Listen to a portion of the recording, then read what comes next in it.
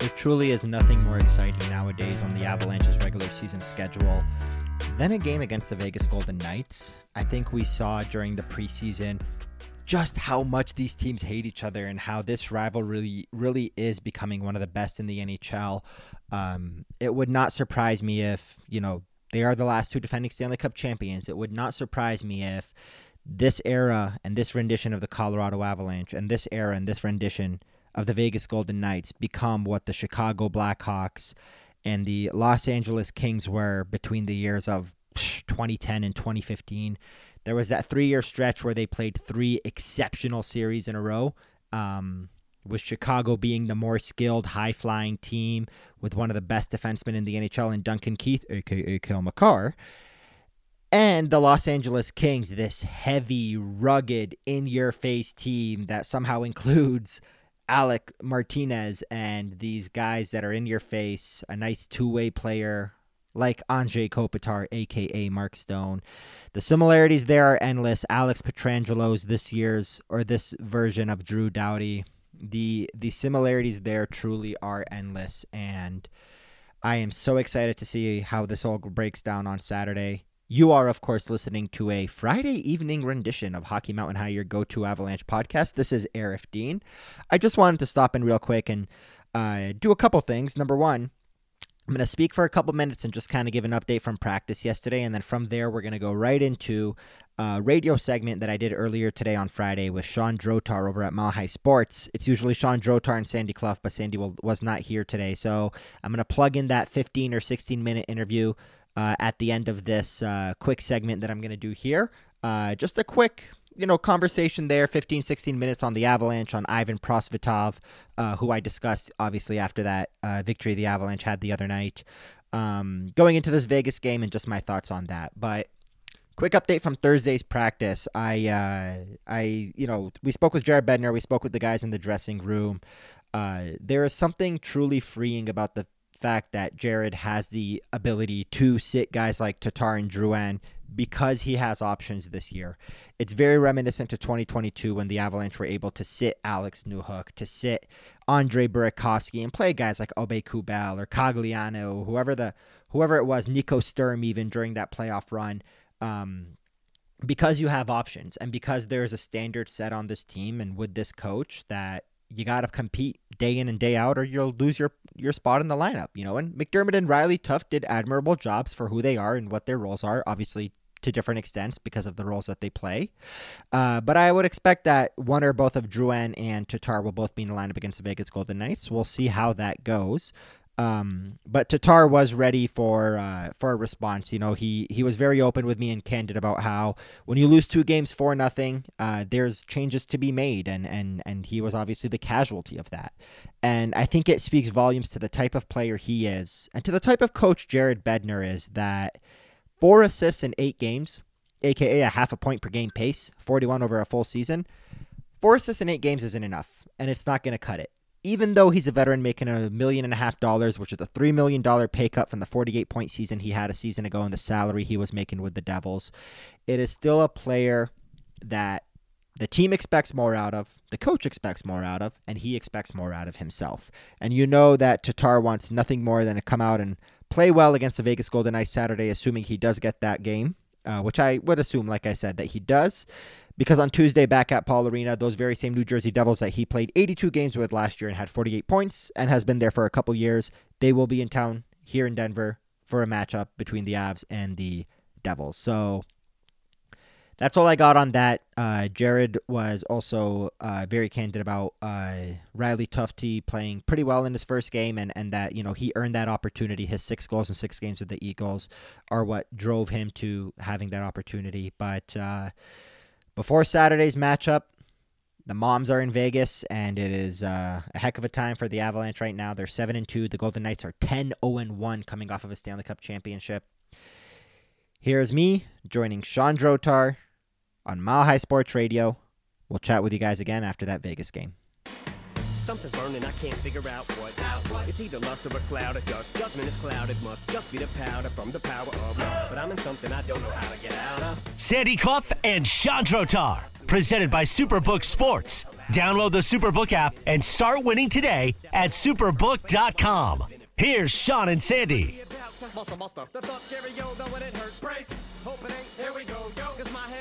The Colorado Avalanche come off a bounce-back win against the St. Louis Blues earlier in the week. A good performance by them, kind of getting the things back right, because the road trip came to a ignominious end with back-to-back 4-0 shutouts. They get right against the Blues.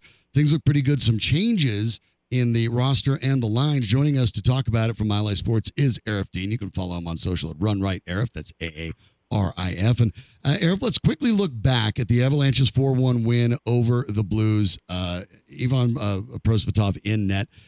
Looked really good. Obviously, I think in the early going, they needed him to. After that, the Avs kind of had it under control. He wasn't spectacular, but he was solid. It's only one game, but did you see enough to feel comfortable to think that this is a guy that might be able to start 25 to 30 games for this team to make sure that when they get to the playoffs, Alexander Georgiev can remain fresh? From what I saw in that one game, yeah, I mean, it's hard not to be confident just from that performance. I think the big thing here is, we've seen the Avalanche kind of put out some feelers with some other backups. They've tested out guys like Justus Annunen, Jonas Johansson, think back to Hunter Miska, Devin Dubnyk. They always seem to have games where it's like, even when they win, because let's face it, this is a deep Avalanche team that could scrape out a win with pretty much anybody in goal. It didn't always feel like the goalie was positionally sound and confident in making his saves and playing well. And what you saw from Ivan Prosvetov, I should say, is that he was very comfortable. He looked comfortable. He was making the good saves. He wasn't scrambling in his crease. I'm not a huge goalie guy, but I can see a positionally sound goalie when I see one, and that's what I saw out of the game he played, obviously with the help of the Avalanche kind of locking it down, like you said, after the first 10 or so minutes. Yeah, I'm inclined to agree, and that was the part I do a little bit about goaltenders, and that's what the lateral movement was quick enough, but he's kept square to the shooter. He cut off the angles when they were there, but I'm with you. The trick was, especially with backups, there wasn't a lot of wasted movement, not a lot of flopping from side to side, and that not only makes it easier to make saves, but it also gives the shooters less of an opportunity because they don't have a window. So I don't think we're looking at a guy that's immediate all-star, but in front of a very talented Avalanche team, what you need is exactly that. Can you be consistently steady? And hopefully, game one sure looked like a guy that would be consistently steady. Is a good shooter going to beat him? Yeah, probably. At times, that's probably the case. Is he going to absolutely steal you a game? No, probably not. But the number of backups in the NHL that could do that, you can count on one hand. So hopefully that they might have found their guy. We'll see as he plays more. But it's interesting because Georgiev now will have 5 days off before they tackle Vegas. They get that game tomorrow night in Vegas. Jared Bednar said that he wanted to get Alexander Georgiev time when he would just not get a game off, but he would get 5 full days off. The idea behind wondering why, Prosvetov hadn't played yet, there wasn't that opportunity. Now we got it, because with Prosvetov playing against the Blues and getting a win, it will be 5 full days of rest for Alexander Georgiev, because now the Avs get Vegas on Tuesday, and then they get back here for New Jersey. But this game against Vegas, it is 1 game out of 82, but it feels like a statement, doesn't it? Yeah, and that's the big thing. I mean, I will reiterate, because, we talked about this last week with you, me, and Sandy, and we even, I've written about it as well. I do need to reiterate that their schedule has helped give them the ability to play Georgiev because of those days off. And, tomorrow's November 4th. They're going to play the Vegas Golden Knights, and then they have 2 days off before the game on the 7th against the Devils. So I'm going to make the assumption that Georgiev's going to get both those games because of those extra days off. But yeah, the word you used was perfect. Capital S, steady. That's what you got out of Ivan Prosvetov, and that's what you need out of your backup goalie. I also think that, there is a possibility that he can steal you a game. We don't know, but what we saw was if you just need that steady, positionally sound goalie, you're going to get that out of somebody like him. Again, it was 1 game, but my favorite part about that performance was his ability to make that really early save. Where it was that cross the crease, if you remember. Yep. They went, it was Kyrou to Braden Shen, and he went left to right. He made the save, and then from there, he just, was the same positionally sound goalie that you wanted. So it's going to help. Georgiev's going to need some time off. You don't want to see Alex Alexander playing 4 or 5 games in a row, giving up 4 goals per game like he did the other last week. So I think this is a step in the right direction for their goaltending situation. Yeah, and all of those goals, if we look back again, you look at it and say he gives up the 4 goals, and he does. That goes on his stats, and we get it. But there were significant breakdowns. In the Buffalo game, there were offensive zone giveaways that led directly to goals. That got tightened up a little bit in the game against St. Louis. Did that just appear to you to be a team that was rolling, and it had been very easy, and it was the tail end of a road trip, and just a little bit casual? We know into that game with Okposo hitting Makar. Even Makar, after the game, said that basically he didn't go into the corner with full effort, and that led to part of it as well. Was that a team that just kind of was ready to get back home, or do you think there was maybe something to keep an eye on over the next few games to see if it crops back up? I think there was definitely a feeling of they were just on the road for too much. Just from talking to some of the guys off the record in the dressing room this past week at practice, like it was a very simple. You excited to be back home? And they're just, oh God, yes. Like they're just. It was 6 out of their first 8 games. Yeah, 6 out of the first 8 games, and they won 6 of them, and it caught up to them eventually. So there was a piece of that in it as well. There was a piece of just needing a little bit of a reset after a couple of bad games. But there was something Jack Johnson said to us at practice. He said things aren't usually as great as you make them out to be, and they're not usually as bad as you make them out to be. So when they were 6-0, they weren't riding this hot wave of like we're the best team in the world. And when they lost 2 games in a row by 4-0, it was the same thing. They weren't riding this feeling of like it's doom and gloom and everything sucks. And I think that's the most important thing for a team like that, a team that's been there, that's won, that has that same leadership and core group, is the idea that, when things go wrong, all you need is an extra day off, get home and reset and play your game. And the St. Louis Blues, what better team than that team for them to play their game against? They beat them 24 of the past 30 times they've played each other, and they were able to kind of do that again and just kind of reset. Yeah, when you were talking about what Jack Johnson said, even as you're saying it, I'm like, that's a veteran thing to say right there. I mean, that's a guy that, don't get too high, don't get too low. And the truth is, when you're a really good team, when you're a Stanley Cup caliber team, sometimes getting beat 4-0 by the Buffaloes of the world is not really the worst thing in the world, as long as you learn from it and you realize, look, we're going to get everyone's A game. We're the Avalanche. And you, no matter how good your team is, no matter how professional your team is, no matter how well coached your team is, and the Avs are, there's human nature involved, and every once in a while you're going to let up. And so occasionally, putting your finger on the stove and realize, oh yeah, it's still hot, isn't the worst thing in the world for your team. And I think maybe you saw that effort when coming back to St. Louis, of an effort to realize, we didn't really play like Avalanche hockey the way we should. We kind of wanted to show that, even with a different goaltender in net. Yeah, absolutely. And I think the most important thing that you can take away from this is, the Pittsburgh Penguins, they want to be a great team, but they're at the bottom of the Eastern Conference right now with one of their 3 victories in 9 games coming against the Avs. Buffalo is a team on the rise. Those games will happen, like you said. You can count many, many times where you're going to go into a Buffalo and have a game like that. The most important thing for this team, and we're about to find out the first of many tests here, probably the second test after opening night. I'd say opening night was a pretty reasonable test. Mm-hmm. But going on the road and playing a team in your conference that's going to challenge for the Stanley Cup along with you at the top of that conference in the Vegas Golden Knights. And you got to go in, you got to have that kind of a game. I remember the year the Avalanche won the Stanley Cup, and the year before it in 2021 when they were, favorite that, lost in the second round to Vegas. They constantly struggled against the Arizona Coyotes. It was this feeling, look, eventually you don't have anything left in an 82-game schedule to pour out of your cup. And if you're running out of, water to pour out of your cup against the Buffaloes and the Arizonas, it is what it is. You just got to make sure you have your full energy, your full cup, and you're ready to go when you're playing the Vegases, the LAs, and the Carolinas is another one that they played at home. So, in the end, Nathan McKinnon, another guy we spoke with yesterday, said it well. He said somebody asked him from the media how important it was to have that kind of a bounce-back game against St. Louis because the very next game was against Vegas, and he said it wasn't that important. He said if we beat St. Louis like we did, we're 7-2, and if we lost to St. Louis in this hypothetical scenario, we're 6-3, and either way, it's not a bad place to be going up against the Vegas Golden Knights team. So it goes back to that veteran mindset, just making sure you stay even-keeled, don't ride the highs too high, don't ride the lows too low.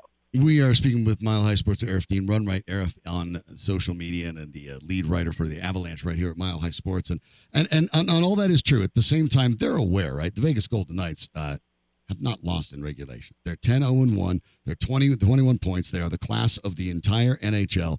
They are the team that the Avs are going to have to try to find a way to go through. You can play it coy as much as you'd like. But this is kind of a big statement game. You'd like to be the one to dent that armor and be the one to give them their first loss of the year, especially in their barn. The changes that Jared Bednar made, and let's take a look at how this might happen. Riley Tufte was brought up. Caleb Jones was brought up. The idea with Caleb Jones, I think, is they didn't know if Makar and Byram could play. They both could against St. Louis, so McDermott plays and Jones sits. But the elevation of Tufte and sort of the demotion of Tomas Tatar and Jonathan Drouin, where do you look at those three guys in particular, Tufte, Tatar, and Drouin going forward? Was this more of a one-off, or do you think that this is a trend that is going to continue the way that Jared Bednar is looking at this team in the early going? Determining if it's a one-off is going to be up to guys like Drouin and Tatar and the game as a whole. I think Jared Bednar will never give you full honesty with this, or maybe he will to an extent without burying some of his guys. But that freeing feeling of having options, he loves it. He loves having the opportunity. Think back to the 2020 playoffs to say, hey, it's Andre Burakovsky, guy that in the future is going to score us a Stanley game goal against the Tampa Bay Lightning. We're going to healthy in the first round against the Nashville Predators because we have options, and you're not playing up to standard. And having the ability to do that, not having to trot out, no disrespect to these guys, I'm just using their names from last year, the Alex Newhook and the Sampo Ranta, whoever it is, because you have 12 healthy forwards, and those are the 12 guys you're going to have to play no matter what. Tough luck. You have no depth and ravaging your team. It's better to have it this way. It really, truly, genuinely does. I think I mentioned this last week when I don't remember, but I do remember thinking about it. Val Nichushkin, when the Avalanche gave him an opportunity, he had 2 assists in his first 18 games, finally scoring in Toronto to drought of a year and a half without scoring a goal in the NHL, and has never looked back. So I'm not by any means saying that the Jonathan Drouin experiment is done. I'm not by any means saying that Thomas Tatar is a bust. I'm just saying that when you have the ability as a team that's 6-2 to say, hey, we have this kid named Riley Tufte who's got 6 goals in 6 games in the American Hockey League, we're going to reward him, and you're going to be the example that we set because you're not playing up to par.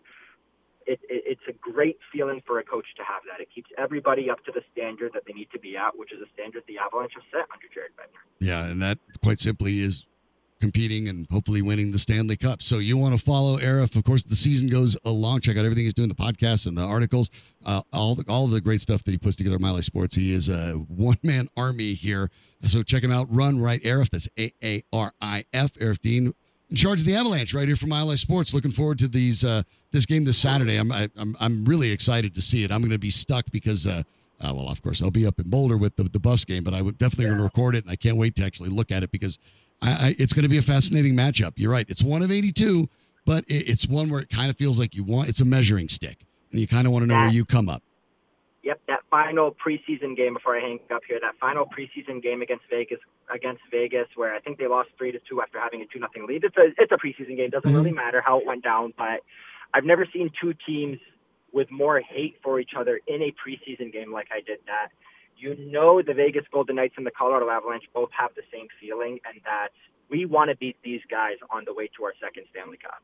Yeah, they have that feeling, especially for the Avalanche, who didn't beat them in 2021 when they faced off the first time. Yeah, I'm enjoying it because it feels like ever since the Detroit Red Wings moved over to the Eastern Conference, there hasn't been anything to replace that rivalry. And the truth is, there probably nothing ever will, given the timing of the teams and the greatness of the teams at the time. But here we are with the Avalanche and the Knights, alternating the cup like the Avs and the Red Wings did back in the day. And these two teams realize they're the ones standing in each other's way. There are some similarities, and they are getting pretty sick of each other. Those rivalries are built in the playoffs. They've already had that. I think if someone were to ask me today, who are the Avalanche's biggest rivals, I don't even blink. It's the Vegas Golden Knights, and I think Vegas feels the same. 100%. And it's a playoff series that I want to see. It's a playoff series that I'm sure the Avalanche want to have. Fans might be nervous, but I think it would be the best thing for the game of hockey. So, yes, absolutely. No matter how much Nathan McKinnon downplays it, Jack Johnson, all these veterans. They want to win. They 100% want to win that game tomorrow, especially because the Vegas Golden Knights are what? You just said it, 9-0-1 or 10-0-1 now? Yep. 10-0-1. They're 10-0-1 coming off of a Stanley Cup championship. Yeah. Like, the Avs didn't do that last year. There was this feeling. I remember Peter Bott, the Athletic, he said something to me that really stuck out last year when I said, you know what, I'm pretty sure this team is relieved to just be done with this playoff year after such a horrible injured year. And he said, I wouldn't say so because there is pride in how you defend your Stanley Cup championship, and the Avalanche are embarrassed with how they defended their championship. They don't feel good about the feeling of losing in 7 games to a second-year expansion team when you were the higher seed and the division winners coming off of a Stanley Cup championship. So they're looking at the Vegas Golden Knights right now and saying, we couldn't do what they're doing right now. We couldn't do that last year, and we need to be the one to end their streak. It matters. Truly, in the heart of hearts, it matters to me. Yeah, you can be the first one to put a crack in that armor. Thanks for all the insight, Aarif. Appreciate it. Absolutely. Thanks for having me on again. All right. Thank you. Always great to talk to Aarif. Run Right Aarif again. AARIF on social media. Give him a follow and check out everything over at Mile High Sports. The Denver Broncos are on the bye week after a big win over Kansas City. One of their former players, former captains, had a big week too. He threw the Broncos a little bit of shade. I'll explain next on Mile High Sports. Don't quit, don't let me down.